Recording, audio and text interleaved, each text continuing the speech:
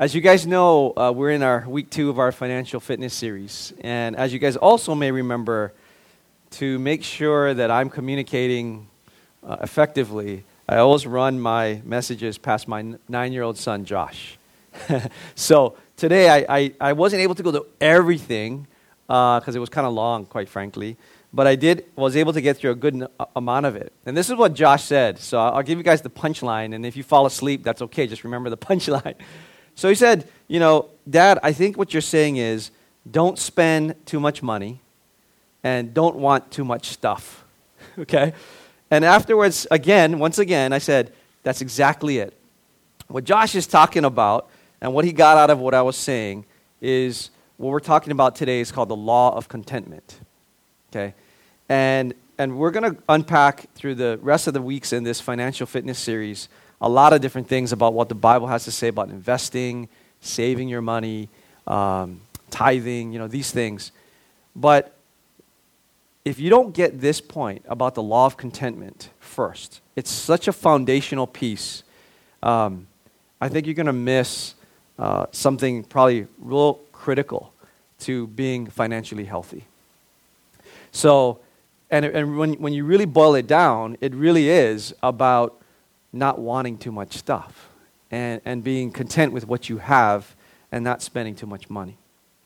So here at KCF, we do not believe that God wants everybody to be a millionaire. So I'm really sorry. If that was, you're like, oh man, right? This is not sort of what we believe the Bible teaches. In fact, I think Jesus teaches the exact opposite of that. Not that he wants everybody not to be a millionaire and be poor, but that is not the goal. And as Pastor Mark taught us last week, there are many biblical principles towards what we call financial freedom. And we call it specifically financial freedom because otherwise the opposite is your finances start to control you. It guides your decisions, it guides your behavior, your actions, and just your sense of well-being. And so when you follow things like what I'm going to talk with you about today, the law of contentment, it'll give you what I believe would be truly financial freedom. In Ecclesiastes 6 verses 9, it says, it's better to be satisfied with what you have than to always be wanting something else. It's better to be satisfied with what you have than always be wanting something else. And this is very important because if you're not content, then it's inevitable that your desire for more will exceed what you're able to pay for. And what does this look like? I think it looks like, in large part, just simply debt. We carry so much debt, and especially here in Hawaii. As you guys know, I work at a bank. And in Hawaii, what we see so much of is that most of people's expenses are tied up in real estate. Most of their net worth is tied up in real estate. In fact, I was at a dinner last night, and someone was remarking to me that they had just heard a study where something like 69% of our expenses are going towards rent or a mortgage. And that is the highest in the country. It's a lot. And it's because we take on so much debt. And if you think about young people living in Hawaii and they want to own their own place, it's very, very difficult to think that they have that much cash stored up to be able to buy an apartment, a condo, even a house outright. So people often go into this 30 years of debt. And I think I just saw in the newspaper that the median price now on Oahu has topped $700,000. And it's just, when you think about that figure, it blows you away. That people have to go into so much debt, and you might be paying 30 years just to pay for this house. And I think about this in terms of the law of contentment. I think this is so important because when you are at that point where you're shopping for a house, how do you make sure that you're shopping just for what you can afford? It's so easy, I think, to get so caught up in the big dreams of the big house. And I think of it like when you ever went grocery shopping and on an empty stomach, You know, that's just a recipe for disaster, right? You go in there finally like, where did all this stuff in my shopping cart come from? I think if you go house shopping with that same appetite, that's the same thing that's going to happen. Because the lenders are going to lend you as much money as possible, right? That they think you can pay them back. In fact, there are some lenders will even go so far as to lend you maybe in some cases almost like the whole full value of the house. Because as long as the house values are appreciating, they figure they're covered. And if you stop payments, they're just going to take it. Dangerous stuff. Another area in the bank that I oversee is credit cards. And that's a whole nother one. So you think about it, it's even easier to like get caught up in that. I mean, I was researching this, and credit cards is really an American phenomenon. Started after the World War II.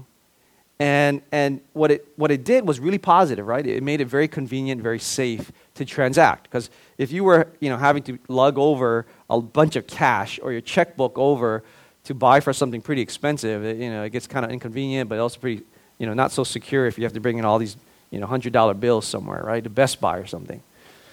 But the dangerous side is it is the easiest way for you to not know what you're spending. I play this game with myself whenever the credit card bill comes in. And the game I play is, I go like this, how much is the bill? I don't know if you guys play the same game, right? And I always lose because I open it up and it's always more than I thought it was. I'm like, oh, man. And I'm like, what? Wait, what? What did Tam buy?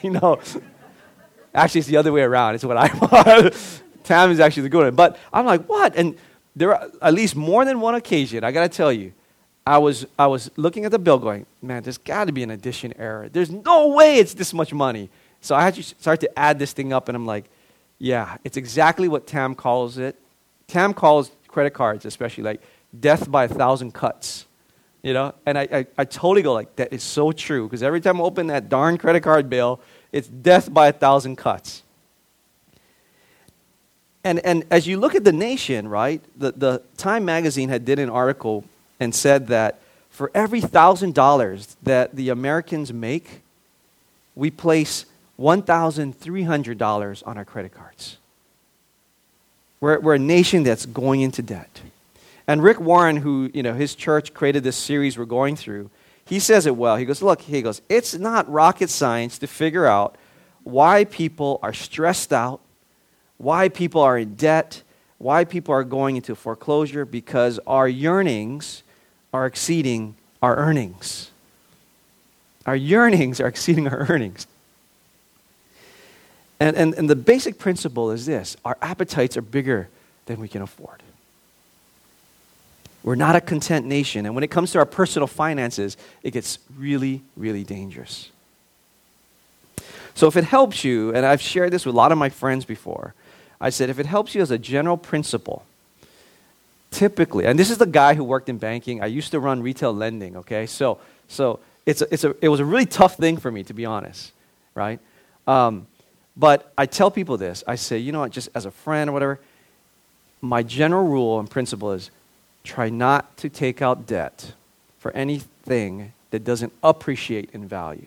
Okay, so if you're taking out debt for a house in a good market, that's a good thing because it's going to appreciate in value, right? So you're taking out a loan for something that's growing in value, but don't take out a loan, if at all possible, for something that depreciates in value. The classic one is like a car. Now, I realize that for some, you look at the car and say, well, but, Dave, I need the car for work. And so as a general principle, it's like, well, I got to get a car. So I said, well, at least this. If you're going to take a loan for a car, then you got to ask yourself at least one question. And are you buying the car for consumption, or is it a means to get you from point A to point B? Right? Because if you are more on the consumption side of the spectrum, you're often probably going to buy a car more than you need. And you're going to take out a loan more than you need. But if you think of your car primarily as a means to get you from point A to point B, it will change that calculation. So, well, that's all I need. All I need is, this kind of car. And in Hawaii, we need AC. Okay, that's good. My my father, I think I told this story before, when I was in Los Angeles in college, and he was going to buy me a car. And he told me, Dave, here's what I need. I'll buy the car for you. It's like, thanks, Dad. It's great. I live in L.A. Everyone drives. He goes, okay, get a 4-door car, get automatic transmission, get air conditioning, power windows, power locks. So I was like, okay, Dad, no problem, right? And the car I got was 2-door hatchback, stick shift, manual door locks. There was no power steering, so it was hard to parallel park. Didn't even come with a stereo. It was just, but I had the AC. And then he goes, what? What did you do? Right? I said, Dad, that's all I need. I said, I just needed to get from point A to point B. And I'll tell you this. Dad bought me the car. This is what, 1991, I think, for $9,600. I sold the car in 1995, so 4 years later, for like $6,000. I said, that's not bad, But the thing is, I was trying to follow the principle of saying, but Dad, I just need the car to get me from point A to point B. I didn't need anything fancy. And by the way, I needed to learn how to drive stick shift, so I learned on that brand new car how to drive stick shift. That was interesting, by the way.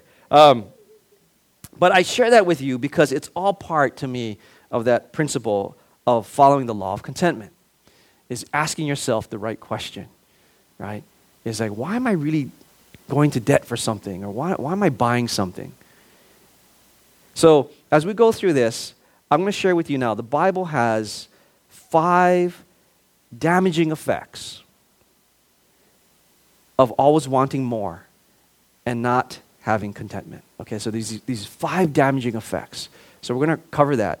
And you can think of these as when you ask yourself, am I following the law of contentment? Am I really truly living a life of contentment as the Bible teaches?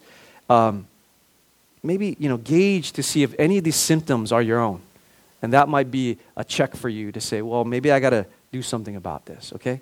So the first damaging effect of not following this law of contentment is, number 1, wanting more will bring more fatigue. It brings more fatigue. You're going to be more tired if you're not following the law of contentment, because if you're always wanting more, you're working harder. You're working continue harder for more, and you're all the time, it becomes a symptom. You're like, oh man, I'm so tired because I just keep working and working for this thing I'm striving for. And I think, it's been said pretty well that for most people, they give up their health in the first half of their life, right, in order to get money. Right? So they work, they give up their life, especially like, I think of the friends of mine who are investment bankers, They give up their whole livelihood in the first half of their life to make all this money. And then what happens in the second half of their life? They spend all that money to get the health that they lost in the first half of their life. In Proverbs 23:4, it says this, do not wear yourself out to be rich. Have the wisdom to show restraint. Right? Do not wear yourself out to be rich.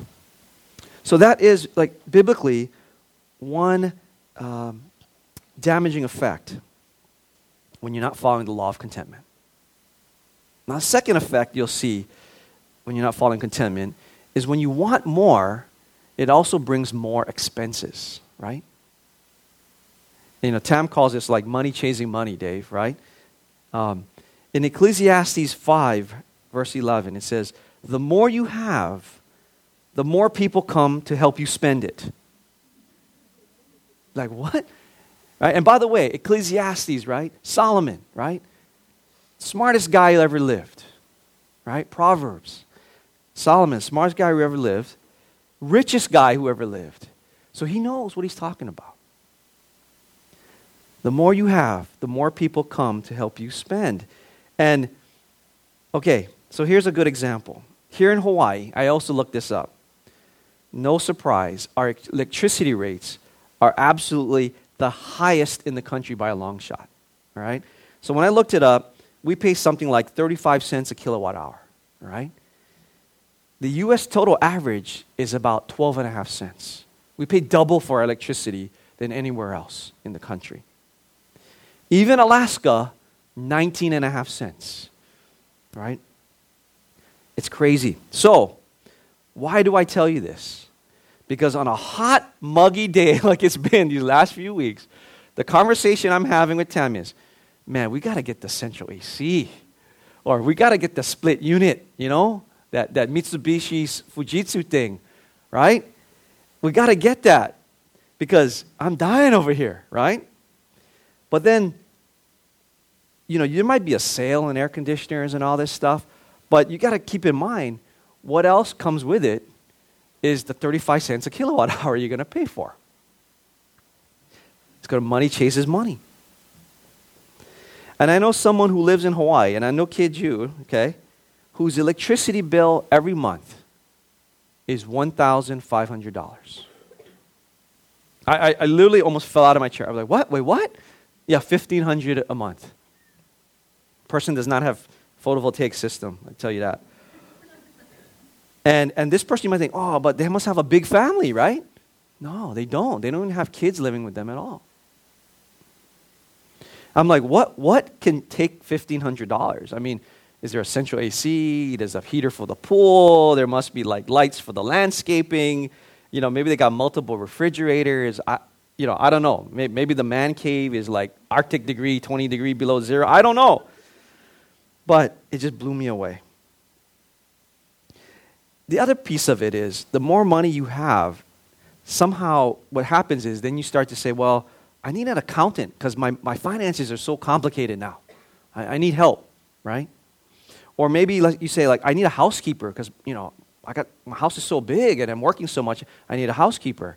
And oh yeah, you know what? I need a landscaper now too to take care of all my stuff. So money starts to chase money. And the more money you have, the more people you're going to have to help you spend it. In Ecclesiastes 5:11, right, it also says, so what's the advantage of wealth except to watch it run through your fingers? Got to tell you something. This was convicting to me, right? I don't do my own taxes. My dad was a CPA, but I hated that stuff. I don't do my own taxes, so guess what? I have an accountant. She handles our taxes, and I spend several $100s a year for her to file all my stuff.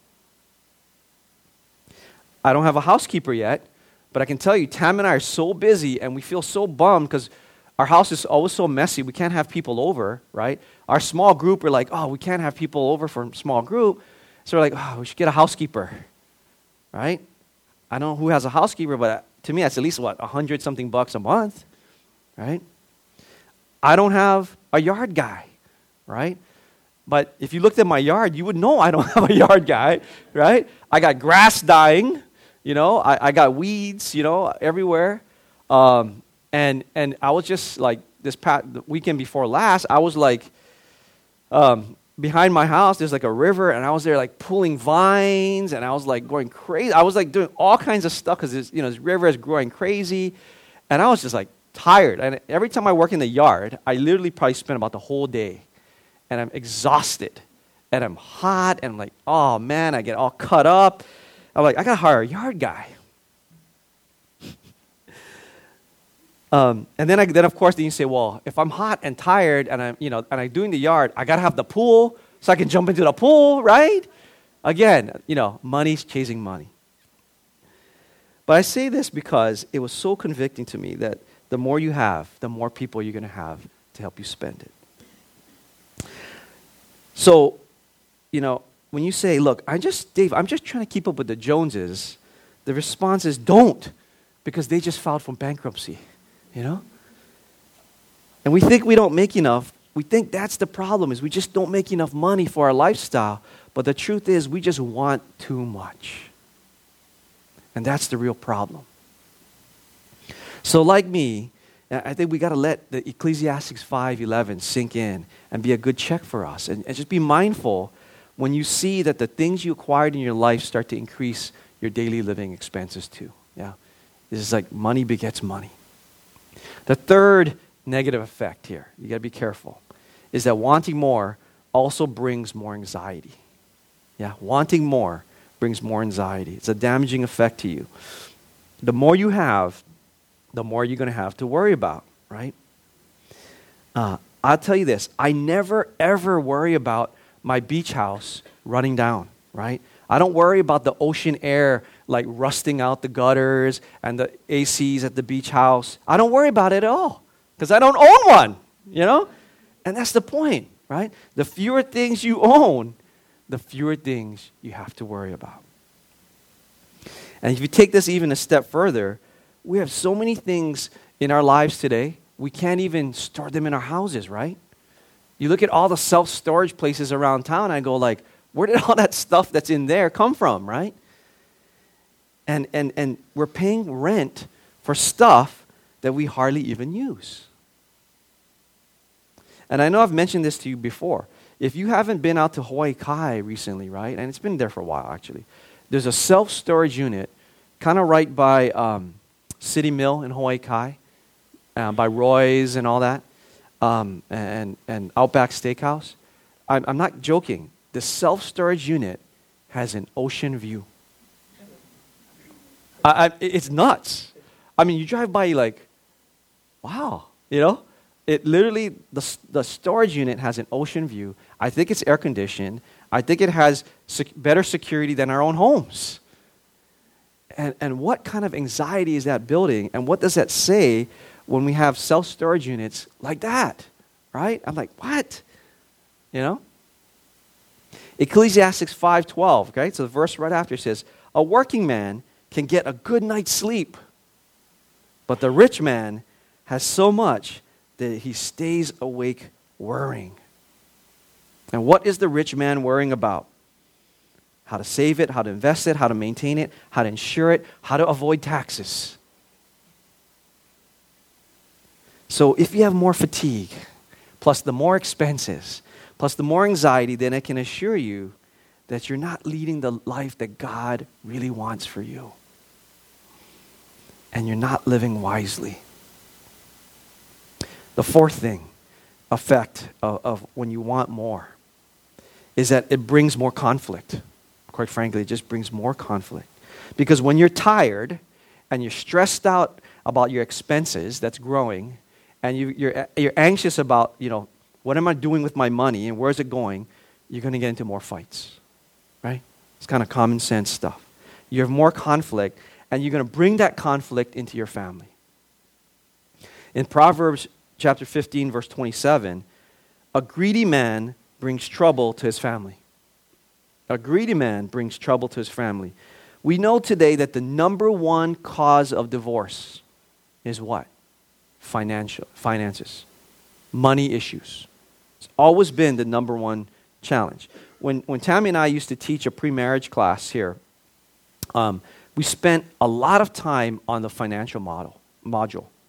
Because inevitably for young couples, they go in and they're all like, you know, big dreams, like, yeah, you know, we're getting married, yeah. It's all the good stuff. But in Hawaii, finances become really, really a potentially divisive thing in a couple.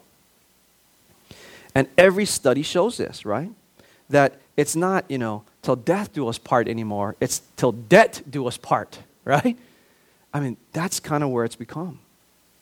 And for a lot of couples, what we had seen in pre-marriage is they were spending all of their attention and all of their energies in planning for the wedding. Not necessarily their life. They're like, I always wanted the big dress, you know. I always wanted to have it, you know, this huge reception, right? And it had to be at the fancy hotel. And I got to have 2 carving stations, right? And I got to have this and that. And it's 50 of my best friends at my wedding party, right? And it's like, it just starts piling up. And then they go into debt for the wedding. And how are they starting off their marriage and their life together? They're starting it in debt, right? And so our advice to them was like, just dial it back. Just dial it back, right? There's some good stuff there, but we got to prioritize. Got to prioritize. I mean, you know, in Hawaii too. I don't know if this is the case in the mainland. I think it's similar, but you get all that stuff. You got to have the photographer, but now there's the photographer that you take pictures before the wedding, right? So there's pictures of you kind of, at the beach before, at the ceremony, right? Then you get the videographer who now they rush and then they show the video from the ceremony at the reception. You got to have that. You got to have the live musician, right? It's all this stuff. Oh, and don't forget the honeymoon for the trip to Europe. The dream trip to Europe. Need I say more? All right. That's what we dealt with in these marriage classes. And now, if you read in 1 Timothy chapter 6, verse 9, people who long to be rich fall into temptation and are trapped by many foolish and harmful desires that plunge them into ruin. This is talking about debt, right? Financial ruin and destruction. Why? Because when you long to be rich and you have these big dreams, you also become a sitting duck for those get-rich-quick schemes, right? You can fall prey to this. And at the bank, again, I work at the bank, we see this every single year without fail, that there's always somebody who is falling victim to a get-rich-quick scheme. A stranger is telling them, hey, send me money, and you won the lottery, but, I happen to be in Nigeria. It happens. It happens. Every year this happens. And I think it's because at the root of it, right? Because when you step back, people always go like, yeah, that wasn't the best thing I should have done, right? But at the root of it is, I think the person is discontent. I think they're looking for a way maybe to make a quick, fast buck. Because when they really think about it, if something's too good to be true, it always is, right? That should be your check. There's no such thing as just hey, I won the lottery, but wait a minute, I never signed up for the lottery, right?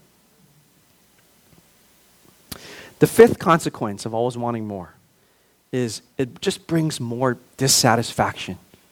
Just quite simply, it brings more dissatisfaction.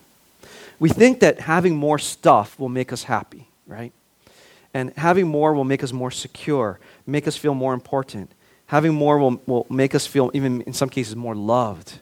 But none of that is true, right? What is true is you can buy happiness, but only for the short term. The feelings don't last, and they go away very quickly, right? And the classic case for this is new cars. I think I told you again, I used to run lending at the bank, and I was surprised when I first was learning about the business that you know what the average car loan, length of the car loan is? It's 28 months. That means about 2.5 years. People who typically were taking out car loans were only keeping their cars for about 2.5 years. And that means that what's happening is people are taking out a loan, and then about 2.5 years later, they're like, okay, I'm on to the next one. They're trading in that car for the next one. And if you think about that for a moment, right? The moment you drive that new car off the lot, right, it already depreciated $10,000 because it can never be sold as new anymore, right? And then about 2.5 years later, you don't care about that car anymore. That new car smell is gone, right? All the cool features are gone, and you're looking on to the next thing. Oh, but it doesn't have the satellite radio that I can get the Russian language radio station in my car now. I was talking to this friend of mine I knew at this place I work at, and she goes, oh, yeah, my husband got a great car. It's awesome. I go, what? Tesla, right? So, how did you know, right? She goes, oh, the best part, it has satellite radio I can get from anywhere in the world, I'm like, that's pretty cool, But the next, what's the next thing? There's always a next thing. How content are we? Right? How content are we? Are we tired? Are our expenses increasing? Are we worrying about money? Maybe there's conflict in our own families over money. Are we dissatisfied after just a little while after you purchase something? Let's go back to Ecclesiastes 5:10. Again, it says this: if you love money, you will never be satisfied. If you love money, you will never be satisfied. If you long to be rich, you will never get all you want. It's foolish to think that wealth brings happiness. So let me ask you a question, gut level, and you just be really honest with yourself here, right? How many of you would say right now that you would like to live a life of less fatigue, less expenses, less anxiety, less conflict, and less dissatisfaction, right? And if that's you, and I think everyone would answer, yeah, that's me, then the answer is the life and the law of contentment. You must learn the law of contentment. Ecclesiastes 6:9 says, "It is better to be satisfied with what you have than to always be wanting something else." All right? And then Paul talks about in Philippians 4:12, and this is one I think we know pretty well. He says, "I have learned the secret of being content, whether living in plenty or in want." And I think what's remarkable about Paul's talking about that there is that word secret. And if you were to underline it or circle it, he says, "I have learned the secret of being content." And why it kind of struck me in that phrase there, in that passage, is because he's saying this is not something that comes naturally. It's a secret. It's something we got to learn. It's not something that we're kind of born, to be content. It's not innate. It's a secret.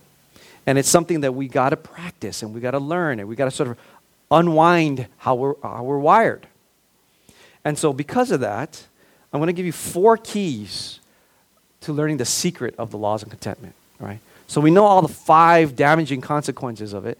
We're going to go down to the 4 keys to help you achieve this contentment we've been talking about.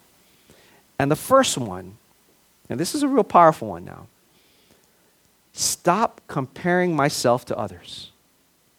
Just stop comparing myself to others. Because you got to know that God made each of you unique. God made each of you unique. You're one in a million, you're one in billions, right? No, God never made 2 people exactly the same. So you can't copy anybody else. In 2 Corinthians 10:12 it says, "We do not dare classify or compare ourselves. It is not wise." But the problem is we do this all the time. Right? You know what I mean, right? You walk into someone's house for the first time, and what's the first thing that goes on, right? I love that floor, right? Or like, hey, what did you do there? Or like, that's an awesome whatever, right? Drapes, Where did you get that? Or that painting on the wall, that's, we do it, right? Or you meet somebody like, hey, where did you get your hair done? I don't say that, but right? That's so nice where you got your hair. My hair kind of sucks, But a really good friend of mine lives in Orange County. Okay, Orange County, California is a pretty wealthy area of the country, really. And we went visiting them, and I hadn't seen him in many years. But we go to the back of his house, and he has this amazing outdoor deck.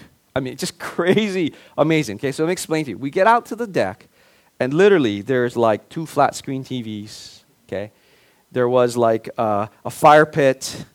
There was a bar, a wet bar. There was like in the center this huge table that like 8 of us or 10 of us sat around very comfortably. In the middle of a table was this like gas-fired like flame that you turn it on and it was only like this high. I'm like, what's that for? It's like, oh, keep us warm.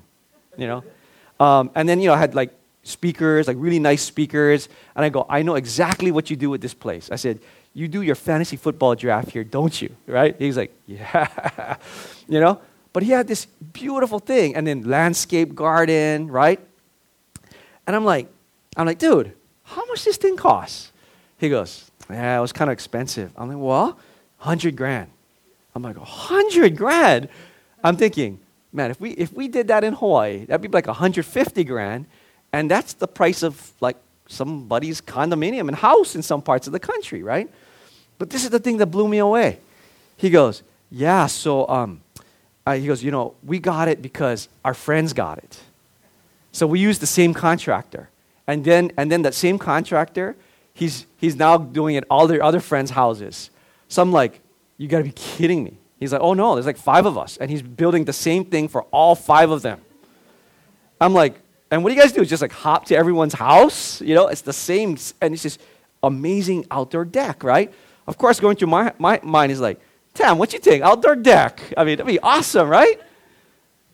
But that's what I mean. I mean, it's like, it started because somebody said, you know, in Orange County, right? They said, we got to have the outdoor deck. We got to have it. And the contractor's just like, yeah, you got to have it, you know? Cha-ching, you know? But Orange County, gang, we know is not unique, right? It's not unique, right? We must learn that, you know, the opposite of that is we got to admire something without having to acquire something, right? We got to be able to go to a friend's house and really and just like be very happy in their prosperity, but not be like, oh, I got to have that too, you know?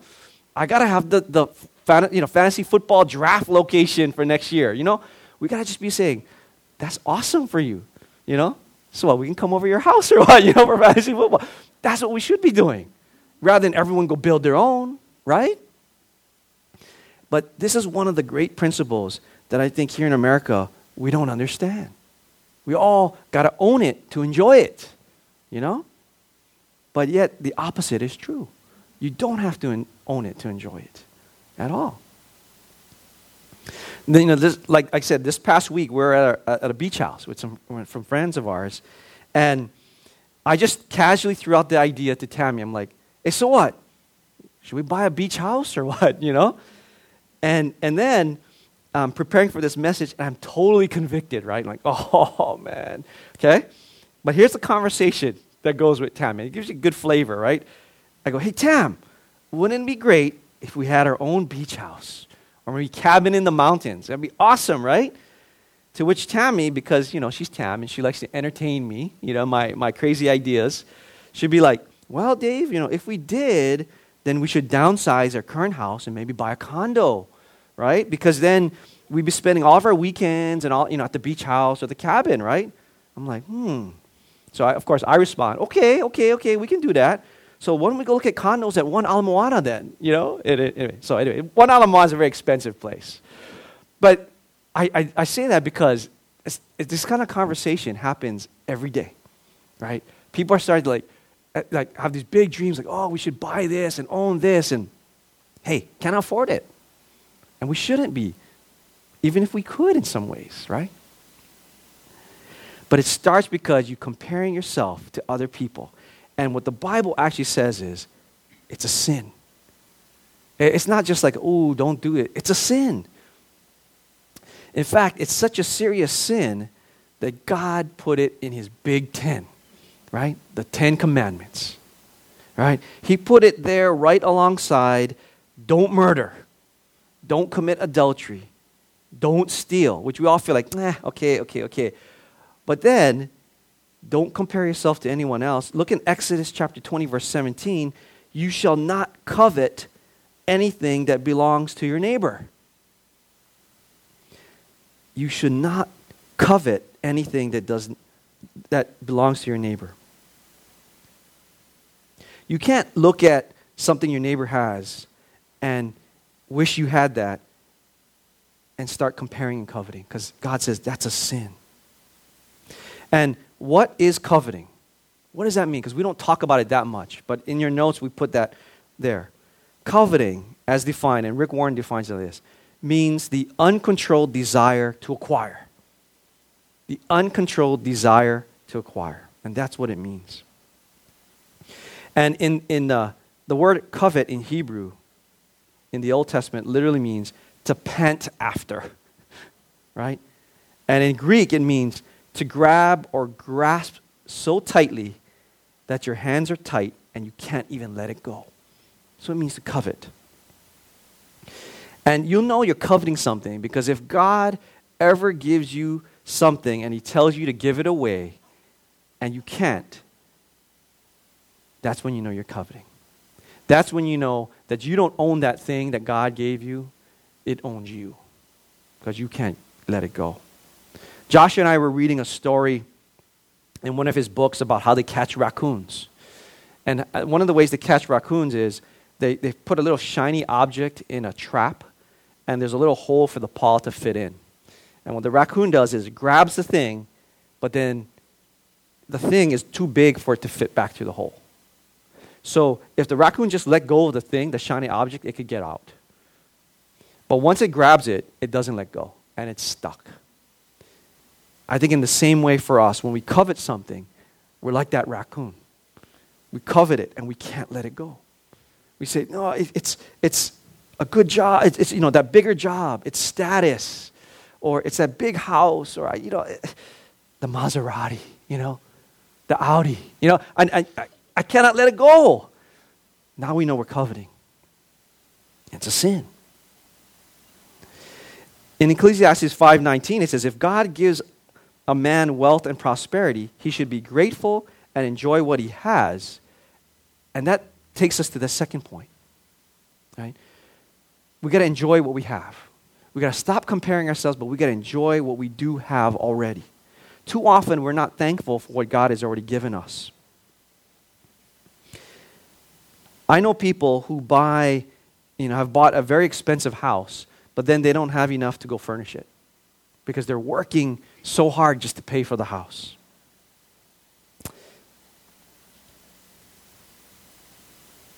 One of the friends of mine who's in our small group, he had this awesome statement he made in our small group. He said, we got to be so grateful for everything God gives us. And he said, so, just this afternoon, I was pouring myself a glass of milk, and I said, oh, God, thank you for this milk, And we all started laughing, right? We're like, that's so funny. He's thanking God for milk, right? But the truth is, that is so profound. That's exactly what we should be doing. We should be thanking God for even the little things in our lives. And here are a couple things that I'm so thankful for. One, hot water, hot showers, right? There are times when, I don't know if this happened to you, but when the power goes out, I forget to go to the water heater timer and reset it because the clock is all thrown off. And I get into the shower, and it's like it run out of hot water. I'm like taking cold shower. I'm like, oh man, it sucks, right? And I'm reminded at how good hot showers are. I'm also reminded, okay, I'll tell you guys this. And I think I've already publicly stated this already. So I'm a spa guy. I like to go to spas, okay? There, I said it again, okay? I love spas, and my favorite spa is the Lanivai Spa at the Disney Aulani Resort, okay? The reason why I like it so much is outside they have these 5 outdoor showers, okay? One of them, you go under the thing, and it dumps like 5 gallons of warm water on your head. It's like, boom! You're like, ah!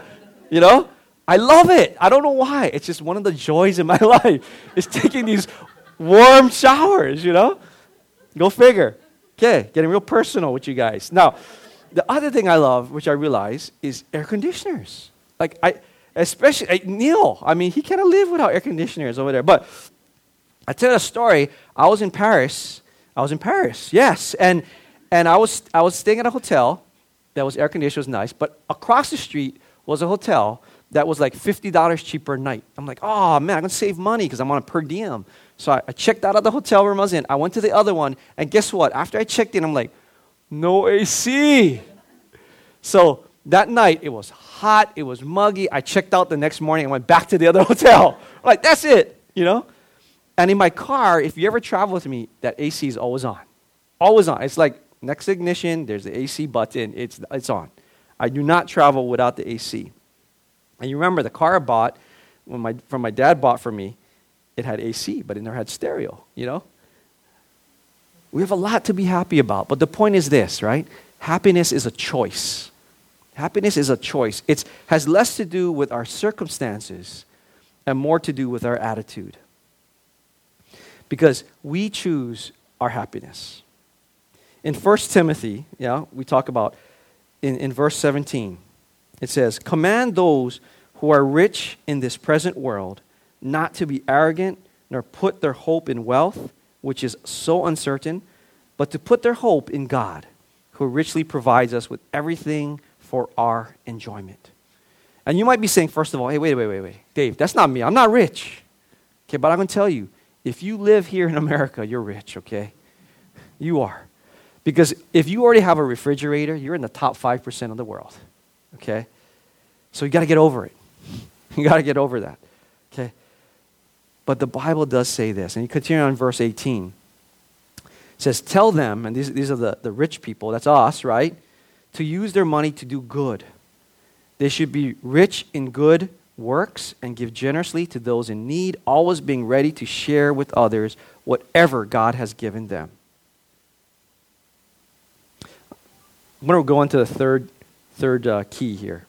Life is not about things. Life is just not about all the things. Yeah, it's not about the Sunday ad with all the stuff on sale, right? In Luke chapter 12, verse 15, it says, watch out and guard yourselves from every kind of greed, because your true life is not made up of the things you own, no matter how rich you may be. I think I shared with you the story when my Auntie Gladys passed away, and we're cleaning out her apartment, and she had all her jewelry and all her stuff there, all the things she held so dear. And I just realized when I was cleaning out her apartment, she had no sons, no daughters. I said, you know what? When you die, you take none of this with you. None of this stuff goes with you. Proverbs 30 says, "O God, I ask for two things from you before I die. First, help me never to tell a lie. Second, give me neither poverty nor riches. Give me just enough to satisfy my needs. For if I grow rich, I may deny you and say, 'Who is the Lord?' And if I am too poor, I may steal and thus insult God's holy name." And that's a scary prayer in some way to pray, because it's easy to say, "God, I don't want to be too poor." Yeah. But always say, "God, I don't want to be too rich." Like, what? Because the danger of being too rich is then you think you created all that wealth, and what do you need God for? Let's go to the fourth thing. Focus on what will last forever. Okay, focus on what will last forever. I got a call from my Auntie Alice on Friday, who lives in California, and she and my Uncle Bruce were like my my parents when I lived in California. They took care of me. I lived with them for several months. Anyway, she calls to tell me that Uncle Bruce has a terminal condition and he's not going to live much longer. This, on top of this past week, both of my parents were in the hospital and now are in rehab, okay? And I'm just looking at all these people who are like the pillars of my life. And I'm thinking, man, they're getting older. And I think, this is so true that, things that you think are going to last forever just don't. I mean, even this building that we're in right now, one day will fall down. The tree outside will die, right? Nothing lasts forever except two things. One is the Word of God, lasts forever. And the other one we do know is people. People. The Bible says, "Heaven and earth shall pass away, but my word will never pass away." In Matthew 24:35. Right? In Isaiah 48, it says, "The grass withers, the flower fades, but the word of God abides forever." And this is why, if the word of God is forever, it's so important for us to read the Bible. Because it's the same yesterday, today, and tomorrow. And the word of God is forever. And the other thing is people. And I'm not talking about people here on earth, but when you die, you go to one of two places, heaven or hell. Because Jesus said heaven and hell are real. And Jesus is not a liar. So if there's no heaven or hell, right, then you would say that Jesus' coming and dying on the cross was a total waste. But because there is a heaven and a hell, and because that is forever, it's important that we invest in the people that we have here in our lives today, in the relationships that are here today. You don't take the Mercedes or the Maserati with you after you die. But that personal relationship with a friend, that impact you made in their life, the fact that you brought the kingdom of God to them is eternal. This week we were at the beach house, and Neil Murakami and I were discussing why we do what we do at our jobs. And I think when it came down to it, I think it was simply this. And I know we're still trying to figure this out, Neil, right? But I think we said simply, we think it's to invest in people, in building relationships, and in that way extending God's kingdom to them in some way. I think that's what we do. And that's why I also think it's equally important, and Pastor Max talked about it, if you're not in a small group, join a small group. Because those are the two things that are going to happen and you're going to invest in the small group. One is you're going to get into the Word of God more than you're going to get by just sitting here and listening to the person speaking up here. Okay? And you're investing in eternity there. The second thing you're investing in is people and relationships. And that also is eternal. And that's why small groups are so important. Super important for you to get plugged into a small group. Because you're investing in what's forever, right? Invest there more than in, the Lexus, or investing in that car you're thinking about buying. I think I invite you today to just get off the treadmill and adopt God's value system. I think I shared with you the 5 consequences of wanting more. And now there's really the 4 keys to help you follow this law of contentment. In our society, I think society keeps telling us that it's all about individual achievement. And I think it's because there's less resources, there's more people, and so we just, by nature, we're competing for these limited resources. And so we put all of our efforts into our kids, into our children's way. You got to achieve individually. When I think we got to be very careful that what we're not imparting to our kids and we're not instilling in our own hearts is this desire to just want more. And that more will get us happiness. Because that is absolutely not true. Instead, we should focus, I believe, in the Word of God, in strengthening the relationships in our life, in strengthening our relationships with the Lord. And the myth of the world that you can have it all is just exactly that. It's a myth. You don't need it to be happy. You don't need to have all to be happy. Happiness is what you choose and make of it. And so the secret of contentment that Paul talks about is, and if you get one thing, get this, I think, right? The secret of the contentment that Paul is talking about is finding satisfaction not in what you have, but in whose I am and who I belong to, and you find that in Christ. Yeah. It's not what you have and not what you accumulate in this world, but it's in that realization that you belong to Christ. And that's where your true contentment is going to come from. In Psalm 17, but as for me, my contentment is not in wealth, but in seeing you and knowing all is well between us. And when I wake in heaven one day, I will be fully satisfied, for I will see you face to face. That's what it's about. That's where our contentment should be. It's our relationship with the Lord, right? Knowing that we are His. Would you stand with me and let's close in prayer. You might be someone today that, we went through a lot. I'm sorry we went a little bit longer. But maybe you're tired. Maybe you feel like you're on that treadmill in the rat race. You got added expenses. Maybe you have anxiety about money. Maybe there's conflict in your family. I'm not sure. Maybe you're just dissatisfied with what you have. That's possible too. These are the symptoms of this law of contentment that maybe you're not truly following. And if this is you, I just ask that you would bow your heads with me now and pray this prayer in your heart. Dear God, I've been fooled into thinking that having more will make me more happy. And God, I've been so busy trying to get more that I'm tired and have no time to enjoy and be grateful for what I already have. And yet, Lord, you have given me so much. Forgive me for comparing myself to others. Forgive me for coveting. And help me to find my contentment, Lord, in you, not in possessions and not in what other people think of me. And help me to remember that life is not about things. And most of all, Lord, I want to find my satisfaction in you, Jesus. Jesus Christ, become the manager of my life. Guide me in this area and in every other area of my life. I want to learn to love you and to trust you from this day forward. In your name, amen. So, I pray for you for financial fitness, but I pray that you would get this one principle really, really clearly, and that is the law of contentment.